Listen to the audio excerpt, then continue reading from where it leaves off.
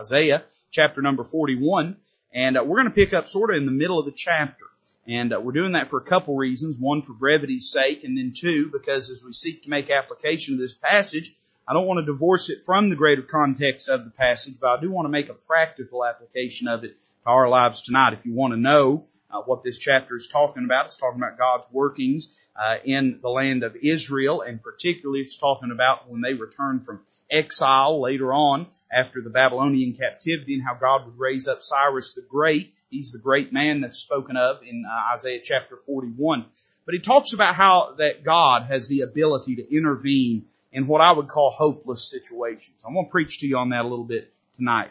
Isaiah chapter 41 verse 17, the Word of God says, "When the poor and needy seek water, and there is none, and their tongue faileth for thirst, I the Lord will hear them. I the God of Israel will not forsake them. I will open rivers in high places and fountains in the midst of the valleys. I will make the wilderness a pool of water and the dry land springs of water. I will plant in the wilderness the cedar and the shittim tree and the myrtle and the oil tree. I will set in the desert the fir tree and the pine and the box tree together, that they may see and know and consider and understand together that the hand of the Lord hath done this, and the Holy One of Israel hath created it." Let's pray together. Father, we love you tonight. What a blessing it is to get to be here in your house. And Lord, there's so many all over our country and all over this world that would crave to get to do what we're doing tonight, to get to meet with your people and hear the Word of God and enjoy fellowship one with another. I pray that you would put a hedge about us and our church family, that you'd watch over and protect us. And Lord, most of all, protect our hearts, protect our minds. May they not be the playground of the enemy, but Father, may we surrender our spirits unto you. May we love you with passion and single-mindedness. And Lord, may we put all of our focus and all of our faith upon you tonight. I pray for these requests that have been given, Lord. Many needs that every single one of them, if I was to be honest, are beyond my capability or anyone in this room's capabilities to answer to the fullness of their need. But Lord, there's not one of them that's bigger than you. And I want to thank you for that tonight. Lord, I want to thank you that you love us and that we can trust you with these matters and these things. So I pray that you would work in these matters, your will, in a way that would bring you glory. And we'll be sure to give you the praise for it. Lord, bless the preaching tonight. May Christ be magnified, for it's in His name we ask it. Amen. When I come to Isaiah chapter 41, the Lord wants to frame in the mind, I believe, of the audience that this is being given to, the hopelessness of their situation. Certainly, at this time in Israel's history, they could have never imagined that they would have wound up in as dire a circumstances they did. One of the things that will help you most as you study your Bible is to study the historical context of the Word of God. When the book of Isaiah is penned, it is not during a tumultuous time in Israel's history. In fact, it was during what we could call one of the golden ages in Israel's history. The greatest time in Israel's history undoubtedly was during the reign of Solomon. But even after Solomon's time, particularly in the land of Judah, they would have these sort of seasons of grace and of respite in which God would give them a good king that loved God and that wanted to do the will and the work of God. And it was during such a time, you can read, really Isaiah's prophecy spans a lengthy period of time, but it was during this time that Isaiah prophesied. He predominantly prophesied under good kings. And the land of Israel, and particularly the southern kingdom of Judah, was doing well during this time. So it was no surprise that it fell on deaf ears when Isaiah began to pronounce woes unto them and to warn them that their idolatry would lead them into devastation and into destruction. And whenever Isaiah pins this down, I'm sure that when the men that heard this and read this, when the families that heard this and read this, when fathers would sit down and impart to their children this truth, I'm sure there was a sort of incredulous attitude, a skeptical attitude about what was being said. God here is talking about them being in dry places, but in their national climate and in their economic climate and even to some degree in their spiritual climate, they were not, Brother Charlie, they weren't in dry places. Things were going well for them.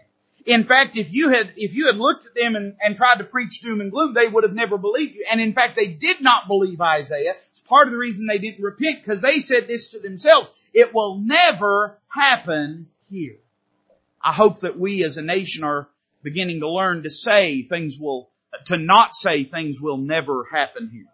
Certainly we're living in times when things that we never would have thought would have been a reality, and whatever you may believe about what's going on in our world today, I would promise you this, that if you've got a crystal ball, if you looked at it this time last year, it didn't look like what it looks like right now. You would have never thought we would have been where we are at right now. And so too to these people, whenever they read this, they would have thought, Lord, don't you know your audience? Can't you read the room? Can't you tell this is not where we're at? But here's what God knew that they didn't know, and they should have from what He said, but they didn't know, was that it wouldn't be long before they'd be in that place. Sometimes God gives us things and He lays them up for a future day. God's wise like that. God knows what we have need of, and not just what we have need of when we know we have need of it, but before we ever know we have need of it, God knows we have need of it. I was talking to someone this week, and we were talking about something God had done in their life and how God had dropped a blessing unexpectedly into this person's life. And I made the statement, I said, I've learned sometimes in my life God does my banking for me. There are times that God will know I'll have a need, and I don't know I'll have the need, and God will know that there's something that'll be fit for it. Sometimes God will set something back. I've got a long story that I'll not bore you with, but I'll just tell you the bullet points of it. Back years ago when I first went to get my concealed carry permit, me and my wife did, we took our classes on the same day, and it's about an 8-hour process, and took all the classes and passed everything, and they give you a little certificate.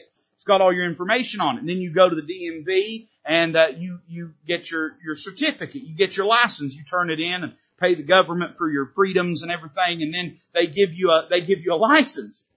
And so we had got this all done out on Maloneyville Road, out by the sheriff's department. And then we decided we didn't have time to go that day, and it was a weekend. We said, we'll go on Monday and we'll get this done, but here's what we're going to do. We're going to drive to Clinton.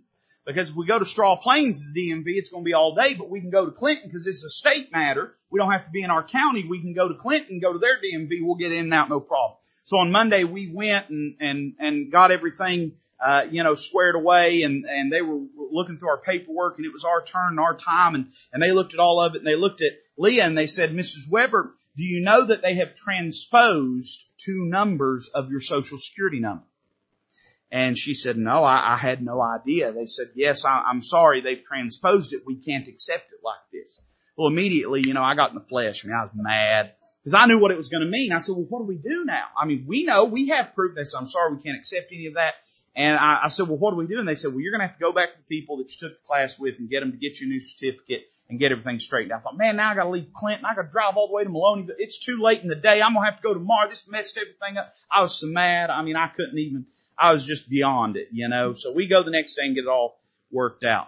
Fast forward 8 years, and we're getting ready to get in the car and drive all the way across the country to Wyoming.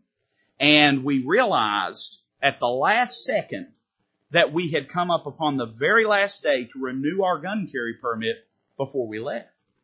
So I looked at Leah. I said, what are we going to do? How are we going to do this? So I looked at my license, and my license expired that day, but Ken, it was 5:30. There wasn't no going and getting it done that. It was 5:30 in the evening. And I said, what are we going to do? And then I remembered that one of our licenses was issued a day later than the other one because 8 years earlier, some guy on Maloneyville Road transposed 2 numbers in my wife's Social Security card. And so we went the next day and were able to get hers updated. So I'm a felon, but she wasn't, because we were able to drive across the country because she was able to get hers issued. I'll spare you all the technicality of it, but suffice it to say, I didn't have a crystal ball. I couldn't have looked 8 years down the road and realized I was going to be too, nearsighted and lazy to get my gun carry permit renewed before we went to take a trip all the way across the country. But sometimes God does those things. I'm just telling you tonight, and I spent too much time telling it, but I'm just telling you, God knows what we don't. Sometimes you'll look at things and think they're setbacks, but really what they are is laybacks. God's laying something back because He knows what you're going to need sometime down the road. If they had been willing to trust God, they would have known that at that time, though their wells were running over, though their cup runneth over, there was coming a time they were going to be in a dry place. And God knew that He could meet their need when that time come. And so He gave them this truth to lay up in store for that day. Now I want you to notice about this great need that they had. The Bible says in verse number 17, when the poor and needy seek water, and there is none, and their tongue faileth for thirst. He goes on to describe what He'll do for them, but suffice it to say, they had a great need. It's one thing to be hungry. None of us like to be hungry, and I don't just get hungry, I get hangry. So not only do I not like to be hungry, but nobody else around me likes it when I'm hungry. But there's no greater need for the human body than that of water. We have to have it. You cannot live without it. The Bible tells us three things about their situation. One, it tells us that they were parched. They had a great need, a desperate need in their life. Now, I don't know about you, but sometimes I go through seasons in life that feel dry. You ever go through times like that? Sometimes there's spiritually dry places where it just feels as though there's a slab of concrete between me and the throne room of God, and times when, as a preacher, I'll open His Word and I know it's rich and I know it's precious, but it's like I've got to fight and scrap for every single ounce of meaningful truth that I can derive out of it. And sometimes in our life, you as a witness and a soul winner, you might find times when it seems like every door is closed to you and every opportunity is stifled for you. Sometimes it's not spiritual. How many of you know sometimes you go into economic dry places in your life? I know you know that's true. I mean, if you don't wait a few months and you will.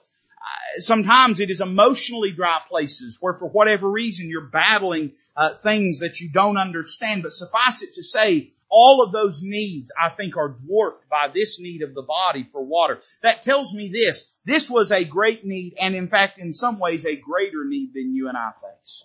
If God could meet this need, God could meet whatever need you and I have in our life. So they were parched. Number two, they were poor. So they had a great need, but you know, it's not a big problem to have a need if you've got the means to fill that need. But the Bible says when the poor and needy seek water.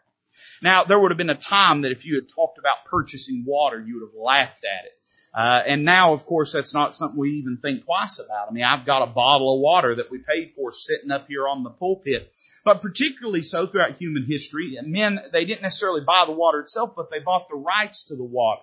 And so if you lived in a dry place, it wasn't the end of the world. Irrigation has been something that's been a part of human history for a long, long, long time.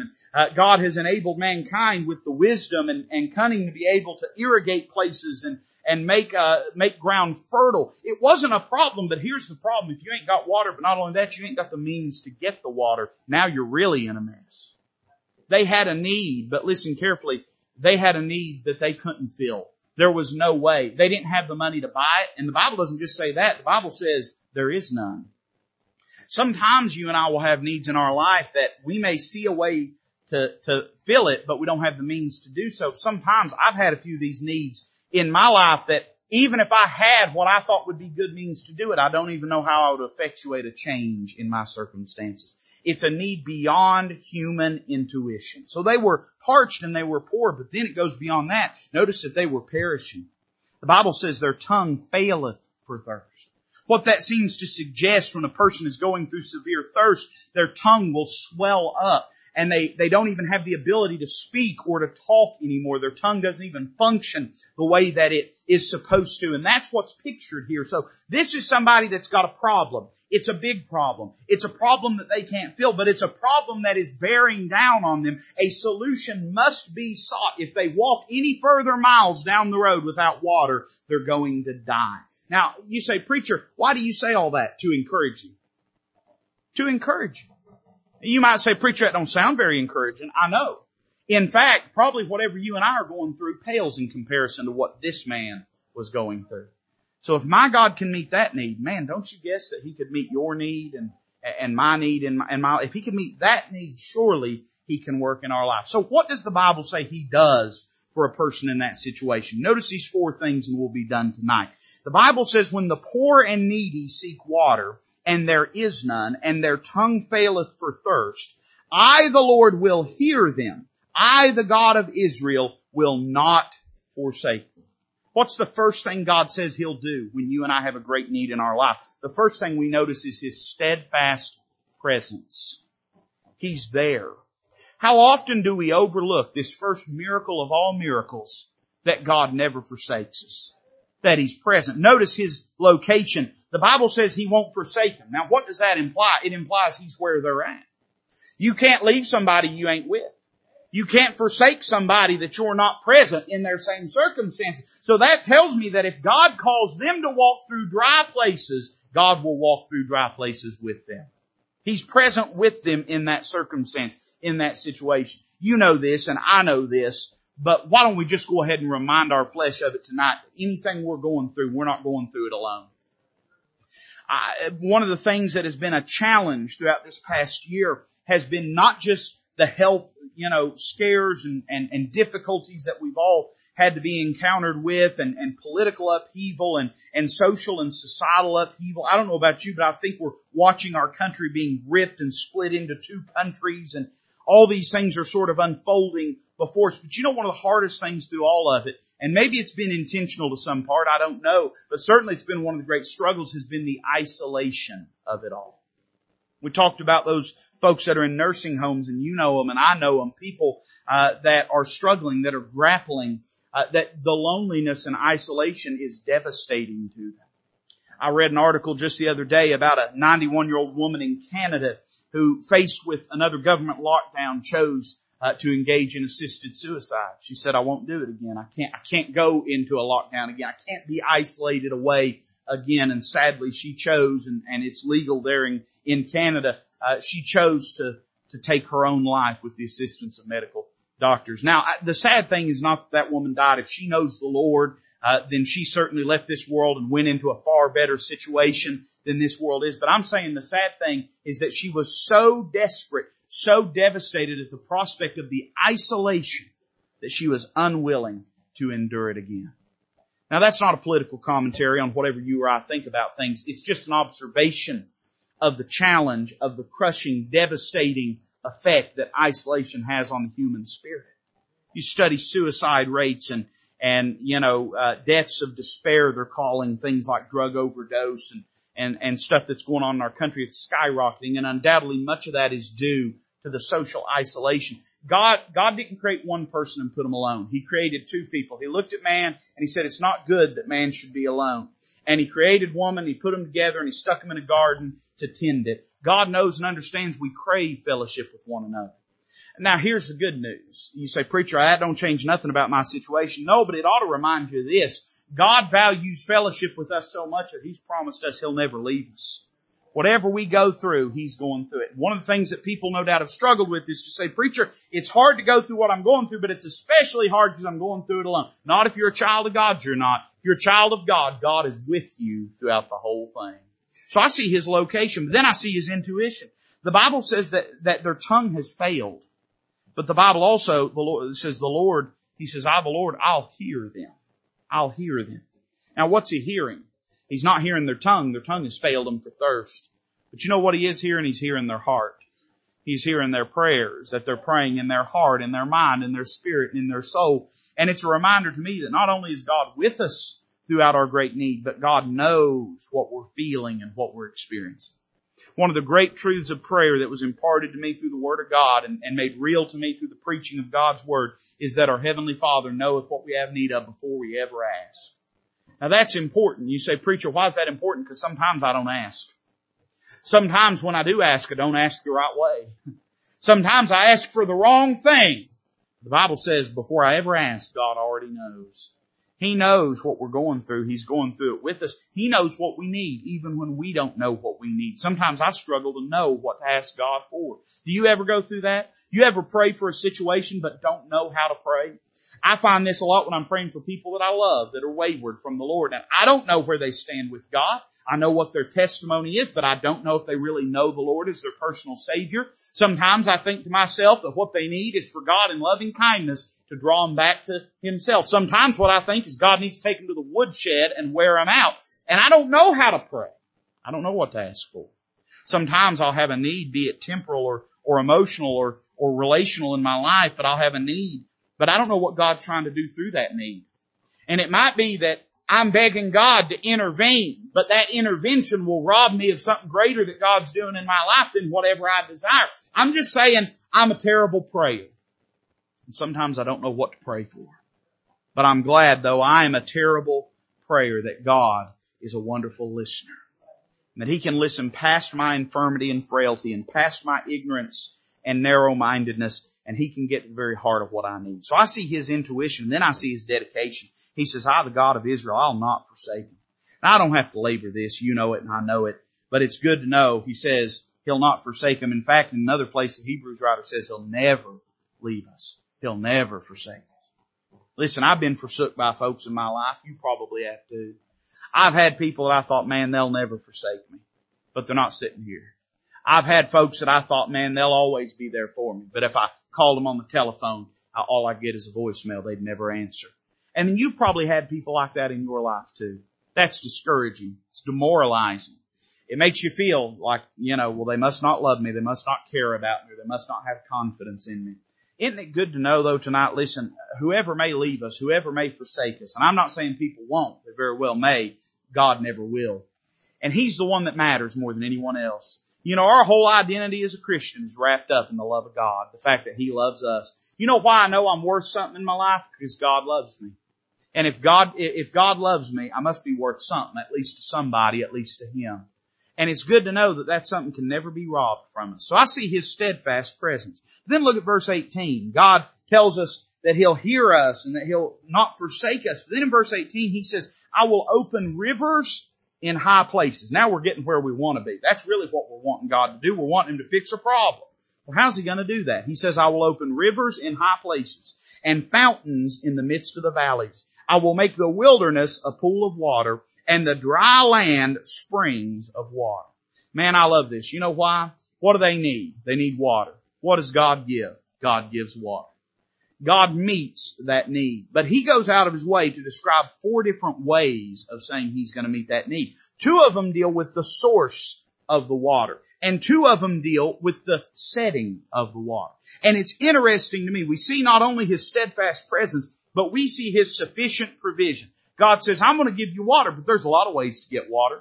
If you ever watch any of these sort of survival shows, I don't know if you've ever seen them, but man, they've got all kinds of ways that you can get water. I mean, you can put a plastic bag in the sun and it'll pull it out of the sand, or this type of root, you can take it and squeeze it, or take it and carve it, or do this with it, or do that with it. One old boy had something to do with elephants, and I won't go into what it was, but suffice it to say, if you're desperate enough, there's water to be had. Amen.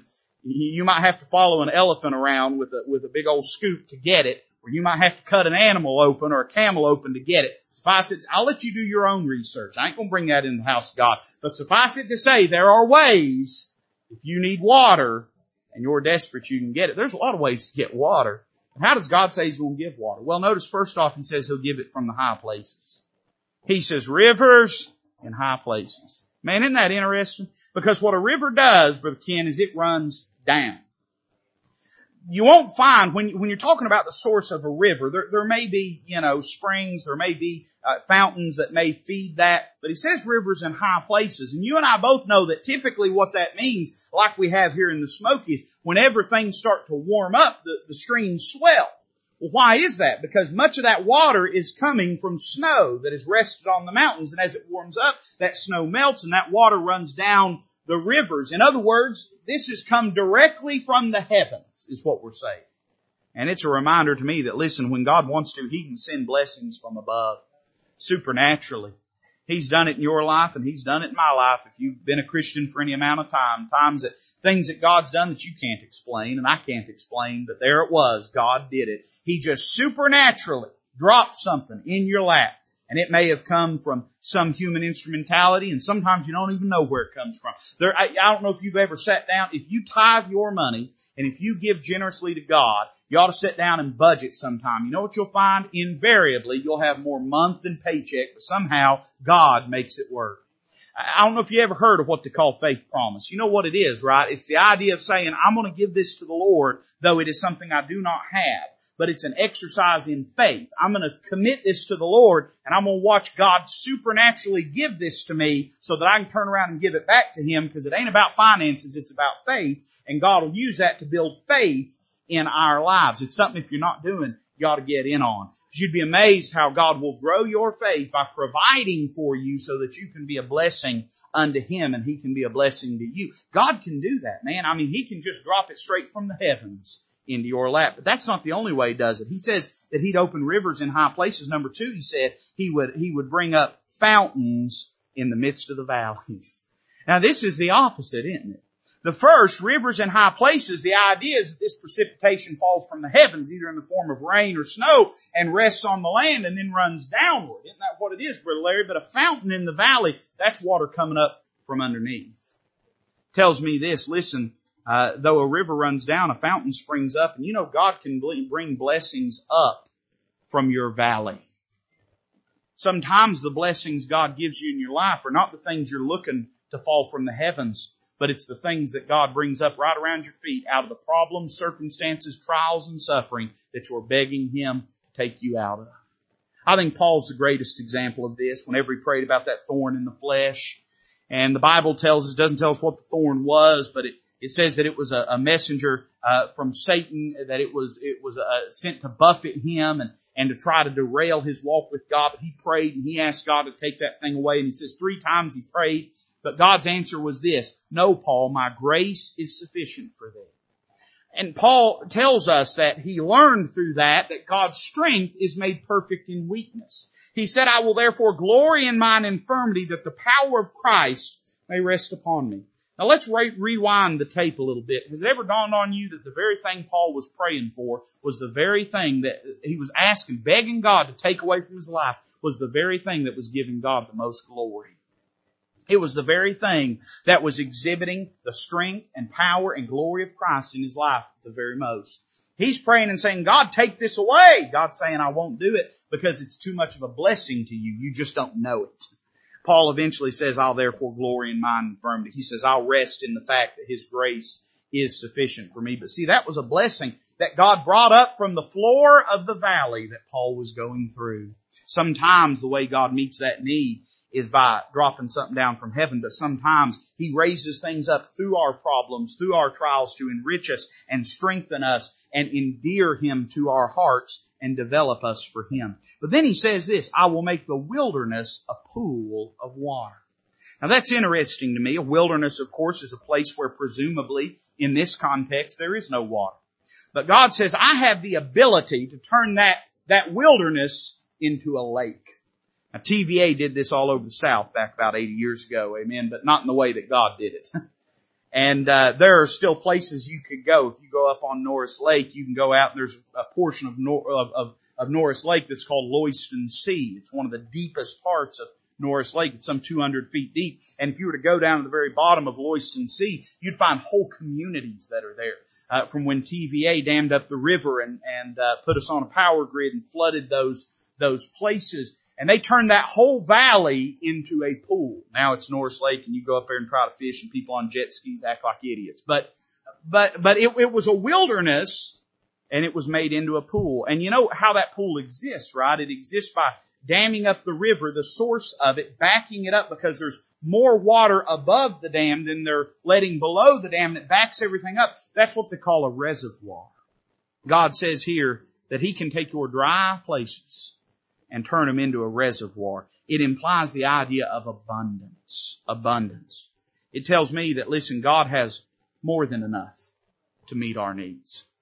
He doesn't have barely enough to meet your needs. He has more than enough. Now, listen, this is where Creflo Dollar would tell you that if you name it, you claim it, you believe it hard enough, God's going to dump a Learjet in your driveway at home by the time you get there. That's not what I'm telling you. I'm not telling you that God's going to fill up your bank account. I'm not even telling you necessarily that God is going to fix your problem you're facing in the way that you anticipate Him doing so. I am saying He could if He wanted to. So if He doesn't, it's not because He's not able, but it's because He's got a better way. So we see He can turn a wilderness into a pool. But then I see this. He says the dry land into springs of water. Now, isn't that interesting? I thought the wilderness was a pool. But now He says He can turn the dry land into springs of water. You see, the pool implies a reservoir, right? An abundance, a superabundance of that resource. But a spring, it's not a pool, it's not a reservoir. Instead, a spring is a fresh supply. A fresh supply. You could go down off of Loves Creek Road and they've got a spring, freshwater spring that comes out there. I don't know how fresh it is, man. Everybody and their grandmama goes there. But it's a freshwater spring and every time I drive through there'll be 2 or 3 cars with Charlie parked there and people getting out, got milk jugs and stuff, and they like to get that fresh spring water. Now, they could go down to Fountain City Park and dip a milk jug in the lake there, couldn't they? In the pond? I'm betting they wouldn't. I'm betting they wouldn't do it twice at least. Amen. Might do it once. They wouldn't do it twice. And I don't know if they'd want to or not. I'm saying they wouldn't make it out of the ER. No, they want that fresh water. You see, a reservoir is good, but you know what you really need in your life? You need a fresh supply. And you know what I find? God has more than enough to meet our needs, but He has crafted things in such a way that every blessing is fresh in its supply and in its sweetness. He could dump an ocean on you and your problems, but instead, He raises up a spring. And He does that. You know, people go over there and get right down at the nozzle of that spring and fill up those milk jugs. They got to get close to that source if they want to get the spring water. Isn't that right, Brother Larry? You know, that's how God does blessings in our life. He does them in such a way where we don't live, across a 1,200 acre lake from Him. Instead, He does it from a spring, so we have to stay close to Him. Blessing by blessing, problem by problem, need by need, God provides for us. He keeps us close to Him. So I see His sufficient provision. Then I notice, this is interesting. God it almost is like He changes gears, but He doesn't. He's still talking about the way He meets our needs. And in verse 19, He says this, I will plant in the wilderness, and He names 7 trees. The cedar, the shittim tree, and the myrtle, and the oil tree. I will set in the desert the fir tree, and the pine, and the box tree together. 7 trees. I'm going to call this His strange planting. You say, preacher, why do you call it that? Well, number one, because of the strange selection of trees.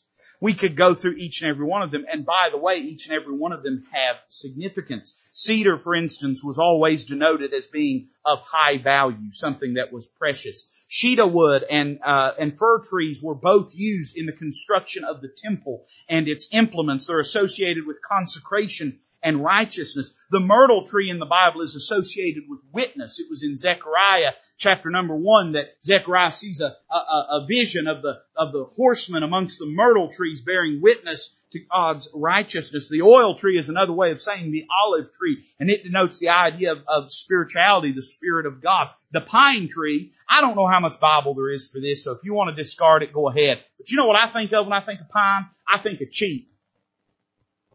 That's what I think of when I think of pine. Charlie said sap. Yeah, I go with that too. Cheap.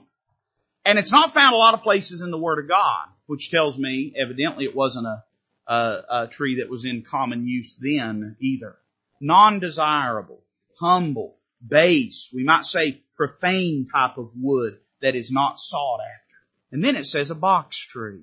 Now, the box tree is not found very often in the Word of God either, really one other place in the book of Isaiah. But you know this about box trees probably, and it's probably not the identical one, but they're very similar. They tend to be small trees, shrubs that you'd line in your landscape. And now, you say, preacher, what does all that mean? Well, I see a cedar tree that's valuable, but then I see a pine tree that's cheap.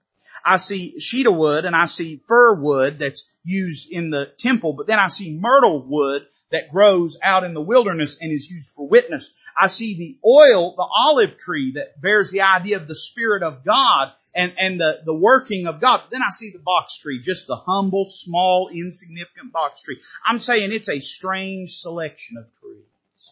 Now, there's a lot I could say, but let me just drop this in here. I think there's an application that regards the church of the living God. Because you know what you'll find when you walk into the house of God? You'll find a strange selection of trees. You'll find them of every kind. You'll find those that you look at and say are very valuable by the world's standards. Then you'll find those like me that you'll look at and say, it's just an old pine tree. There ain't much to him. He's just an old warped 2x4, not much else. You'll find very spiritual, very consecrated people that you look at and think, boy, that's where they belong. They belong in the house of God. And then you'll find very spiritually small people, insignificant people that you'd never imagine God using in a significant way. You'll find people that are spiritual. You'll find people that are used to bear witness of the works of God. You'll find all that in the house of God. But you know what I think we could say about it as regards this passage? God says, I'm going to pull together a lot of strange things as I meet this need in your life. And you know what I found in my life? I found that God does things in strange ways. He could do things in simple ways. He's God after all. But instead, God seems to choose to use strange things. Somebody ought to give me a witness here. Strange people. Amen. and strange circumstances. He could do it in an expected way, but rarely does God seem to work that way. So I think it's a strange planting because of the strange selection of trees, but then also because of the strange location of the trees. He says they'd be in the wilderness. Most of these trees don't grow there. He said they'd be in the desert. Most trees of any size can't grow in the desert because there's not enough water to meet their need. But then this is the most interesting. He says, together. And what you'll find is there's nowhere on God's earth you could go and find all these trees in the same orchard. God says, I'm going to do this in a way that you ain't never seen before. There's no other orchard you could walk into and see the same ensemble of trees that you're going to see in God's orchard.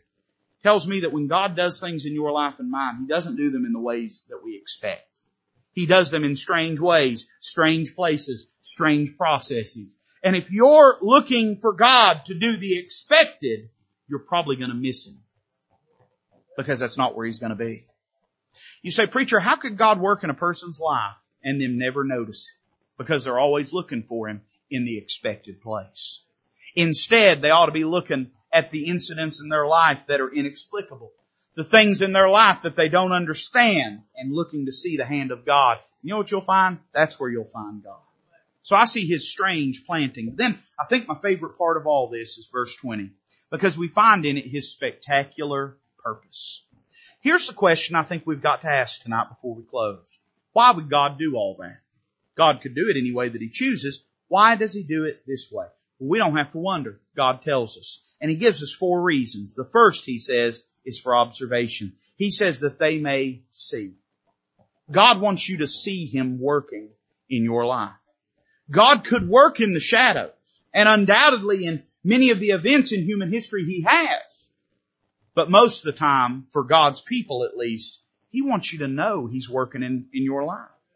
He wants you to see His hand in what He's doing. One of the things I love most about the book of Nehemiah is every time when you go through this diary that Nehemiah wrote of the great work that God did, over and over and over again, Brother Fred, he says, according to the good hand of my God upon me. Now, God could have done that in a way where He wouldn't have noticed God working, but God chose to do it in a way that He was visible to His people. Preacher, why does God take the scenic route? Because He wants you to see He's at work. Number 2, not only for observation, but for confirmation. He says that they may see and know. I often pray, and you probably do too, Lord, do this in such a way that men will know it has been You that has done it. Do it in such a way that men will look at it and they'll have to say, God had to have done that. Because mankind never could have. The Old Testament, this famous verse, we find it in the book of Numbers. We find it quoted again in the book of Psalms. And we find it again in the New Testament. This is the Lord's doing. And it is marvelous in our eyes. God does things in such a way that you might see Him working. But number 2, He does them in that way so that you'll know it's Him. So that you won't have to wonder if it was luck or chance or fortune. And even the negative things, you won't have to wonder if it's misfortune or bad luck or an ill turn, but you'll know as a child of God that it's been the hand of God upon it. Now, why would He do such a thing like that? Well, He does it for observation, He does it for confirmation, but then that naturally leads to consideration. He says that they may see and know, and then what? And then consider. And then consider. God does it this way so you'll think about what He's doing in your life. How often do we lose sight of what God's doing because we get distracted with what God's done? What I mean is we pray and we ask God to intervene in a situation, and then He does. And listen, first thing we ought to do is praise God. Glory to God, man. Praise the Lord that He did this.